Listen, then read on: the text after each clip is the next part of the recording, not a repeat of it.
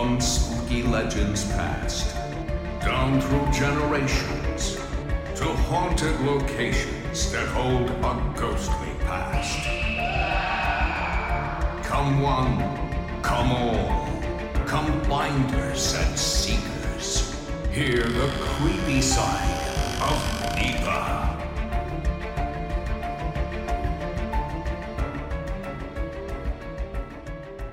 Welcome to the creepy side of NEPA. I am Dan Kozlowski. Here we are already in the third week of October. Boy, this month seems to be flying by. Before you know it, Halloween will be here. I must say, I do like this time of year when we have weekly episodes of the creepy side of NEPA. I hope you are enjoying our episodes so far, and we have a good one for you tonight. Before we get started with tonight's episode, I'd like to ask everyone listening. I know everybody out there, at least most people that I talk to, have that one unexplained story. Maybe it's something creepy that happened to you in the past. Maybe it's something you saw. Maybe it's just a story that makes you scratch your head and wonder, what just happened? We would like to hear from you. We would like to hear your stories and maybe even share them on an upcoming episode. I would like to turn the microphone over to you, the listener. Give you a chance to share your personal experience. If you have a story you would like to share, please email us at ghost@wnep.com. That gives us a perfect segue into tonight's episode. Tonight, a listener from the Sunbury area, Diane, shares with us a story on the creepy side of NEPA. Diane, welcome to the show. Hi, thank you for having me. Oh, you're very welcome. Thanks for reaching out to us. Sure. That little summary you sent me definitely sparked my interest. It's a very interesting story. Thank you. Thank you. So when did it all take place, Diane? This was back in early 90s. I'm going to say starting around 1991. And by the time the home was refurbished, because this happened while I was refurbishing a home in Sunbury, I would say this was probably until 1996 or 7 that these things were happening. Well, I'll let you start it right off. Okay. All right. So lived in a home in Sunbury. Was old. It was built in 1900 and it was in town. And in fact, it was right across the street from an old cemetery. Ooh, already creepy vibes. It was already creepy. Right by the, there's train tracks there and then there's a cemetery there. And then we were right across the corner. Okay. So it was an old area of town. In fact, they used to call it the Bloody Fifth Ward. No idea why they used to call it that, but the Bloody Fifth Ward. And this is in Sunbury. But the house was old, built in 1900, had an old outhouse that had been long past buried. But the home, when we first bought it, it was just a 2-room cabin. And found this out later because we had went into the city archives and looked up the home just because we were so interested in what was going on with the house. Progressed over time to end up being a 3-bedroom, 2-bath house with a front room added on to it. And I never really felt anything that was off about the home when I first moved in there. I didn't get any creepy vibes. Everything was pretty normal with the home. Once renovations on the home started, though, things started going a little bit awry in the house. Things like cold areas. I had just 2 cats at the time. The cats would, like all cats do, run through the house, chase each other through the house. The way that the house was built, there was 3 rooms downstairs, and then there was a stairway going upstairs, and you could see the entire hallway upstairs. If you just looked up the stairs, you could see the whole hallway, and you could see 2 of the bedrooms and the bathroom. There was many times that the cats would go to that stairway, the bottom of the stairway, and look up the stairs, and the fur would go up on the back of their, on their backs. Yeah, like they were seeing something you were not. Yes, which would always prompt me to get up and go, oh my gosh, what is this? And I'd go and look, and I didn't see anything. And I don't know if the feelings that I was having at that time were because the cats were scaring me or if something was really going on. There were cold spots in the house. Granted, it's an old house and it was being refurbished.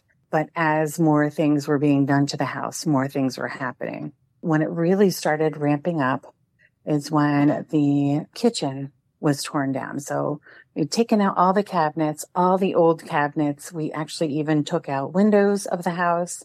There's an old bathroom that was attached to that kitchen. We took that out.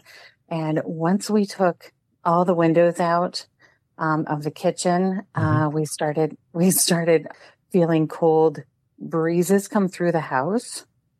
Despite I made it sound like there was the windows being out being the reason that there was cold. It was in the summertime that this was happening. Okay, so it was still warm outside. It was still warm outside, and we would have cold breezes through the house. Started feeling that when I went upstairs for anything, I felt like I was being watched. Going down to the basement, that was always a fine area, but that also started giving me those creepy vibes that I was being watched. Probably the culmination of it when we started doing the living room over. It was an old part of the house that that was the last part that they had built onto. And it's worth noting here that this house was standalone. It wasn't part of a row home. It wasn't attached to another home. It was a standalone house with a pretty good area in between the homes. Okay. I remember being in bed one night and being woken up. It was probably around 2 a.m. that I heard, and so did I was with my my ex-husband at the time. I heard and he heard. We both woke up at the same time out of a dead sleep. Footsteps coming down the hallway upstairs. So the way our bedroom was situated, it was at the very front of the house, and we had the head of our bed at the front wall, and our feet were facing the doorway out into the hallway. Okay, so you could see right in the hallway from where you're lying. Right down the hallway, right. And we never closed the door because, there was no children in the house, and it was just us and 2 cats. Right, and definitely is something you want to wake up to, footsteps, if you guys are the only one in the house. Right. It was so pronounced. It was so pronounced, the sound, that actually my ex-husband got up and got a baseball bat out of the cabinet and went looking through the house because he thought somebody was in the house. There was nobody in the home. Yeah. That happened quite a few times with the disembodied footsteps. So that wasn't just a one-time occurrence. Right. Nope. That was the one time, though, that I specifically remember both of us waking up and hearing it. Once we, like I was saying earlier, once we started doing that front living room over, we had taken out one corner of the one wall, and there was a whole bunch of artifacts in that wall. There was things like old meat market receipts. There was dolls. There was coins. There was old medicine bottles stuffed down in there. That's kind of cool, finding them in the wall. It was really neat. Yeah, it was really neat. Not too long after that last footstep hearing, where we both woke up and searched the house for somebody in the home, not long after that is the time that I woke up out of a dead sleep. Again, it was 2-3 o'clock in the morning. Everything seems to happen around that hour at night. Right? It's the witching hour or the spooking hour, right? So I woke up, and being the bed was still in that same area, I looked at the doorway, and there was a woman standing there in like a nightgown set, like a nightgown with an overcoat. Mm-hmm. And her hair was down, her hair was dark and brushed out. And and not like human, but not like totally see-through. Were you able to make out a face on him, or just like more like a shadow? No, I was able to make a face out on it. I could see, I'm getting chills saying it again. I could see the woman's face, her facial structure, and I could see the look on her face. Ooh, that is a little bit creepy. Yes. And she was looking straight forward. Now, I can't say whether she was looking at me, but she was looking straight forward through the doorway. So, and where our bed was situated, it was directly at us. So she was like right in the doorway, but the hallway side. Right. Okay. But did not come through. Like just came in the hallway and stopped right there at the doorway. And boy, I remember thinking I have never had a nightmare where I was awake and thought that I was still dreaming, but I did. I closed my eyes And I thought, ooh, count to three. And I counted to three, opened my eyes, and she was still standing there. Ooh. Yes. With the same expression. She hadn't moved, but she's still standing there. And I thought, oh boy. So I remember rolling over and trying to wake my ex-husband up. And he finally did wake. And then I said, look at the doorway. And when he sat up and looked, she was no longer there. Of course. Yes. Yeah. And every time I told the story after that, he'd say, but I didn't see it. I don't believe her. He definitely did believe me because of all the other things that had happened in that home. Right. Yeah. Footsteps and things. So because that happened and because I saw somebody standing there, and I wasn't frightened per se of her, I was just very startled. Well, yeah, of course. It isn't something you're expecting. Yes. There's a specter in my bedroom. How did it get here? And why is she standing there? And yeah. Talked to neighbors who were friends of ours, and I am not a religious person, but she said, why don't you get some Bibles? And I had Bibles at my home. She said, why don't you get some Bibles and set them out on your counters with like the pages open? And so I did. I probably put 2 or 3 Bibles out just throughout the house and just opened it to any random page and let them open. Right. And I'm telling you, that has never happened again. That never happened again. Wow. Yeah. I never heard of somebody doing that, but I guess that worked for you. I guess. Yeah, I guess so. I definitely don't think it's the power of suggestion for that. I do think something else was going on there, but never had that happen again. Now, how long were you in the house after the Bibles were put out? Oh gosh, it was probably another 2 years before we were totally finished and sold it. Yeah, it's quite a decent amount of time then. Yeah, and it was about 4 years before that particular incident, that things were happening before then, and we were living in that home still. Yeah. Yeah, I got the chills just thinking about your story, to be honest with you. Yeah. Yeah, growing up, my grandma used to tell us stories about hauntings at her old house. And I think some of them probably were just told to scare us kids because we loved getting scared by things. Yeah. Do you know any history in the house of what might have caused that haunting? I do have a little history. I was kind of hoping you'd ask that because I did go in and look some more information up on the home.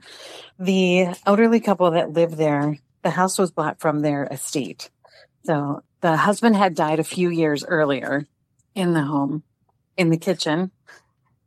Oh, right. Where most of your activities started once you remodeled the kitchen. Yes. Yep. After he had passed, and this portion was told to us by family members of the woman that was living in the house before we bought it. So this was not in any of the records that we found. Okay. They said that she got worse with her health and could no longer climb the stairs. And so they had built on the little bathroom that was on our kitchen. And she lived in the front living room. That was her bedroom. So she didn't have to climb the stairs. She had her bathroom, her kitchen, and her bedroom all downstairs. And she had never gone back upstairs. They said it was a couple years before she passed it. She just didn't use the upstairs. So that front living room where I said that we started doing work in there and then the actual apparition appeared, she actually passed away in that living room. Ooh. So the husband and the wife both passed away there. The husband in the kitchen and the wife in the living room. In 2 of the rooms where most of the activity started. Yes. Yep. Yes. No idea that this had all happened. The house was purchased pretty cheap, which is why we bought it and we're fixing it up. But man, that was really interesting to get all that information later. Kind of wish I would have known it beforehand. It sort of backs up the whole story too. It sure does. Yeah. Well, I'd like to thank you for reaching out to us. That was a pretty creepy story, I got to say. Thank you. Yeah, I still get chills. Yeah. Thank you very much. You're welcome. Have a good night. Bye-bye. In enjoy listening to The Creepy Side of NEPA? Check out the Creepy Side of America podcast, where we explore the darker side of the United States, along with stories behind some of America's most haunted locations. Find The Creepy Side of America wherever you listen to podcasts.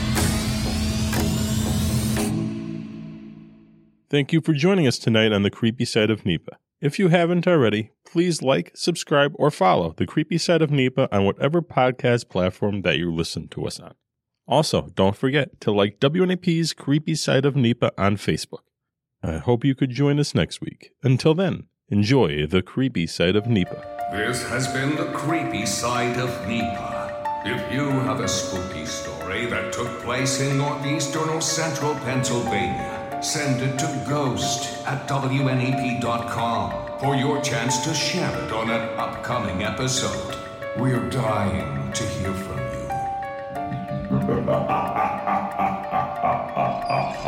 you.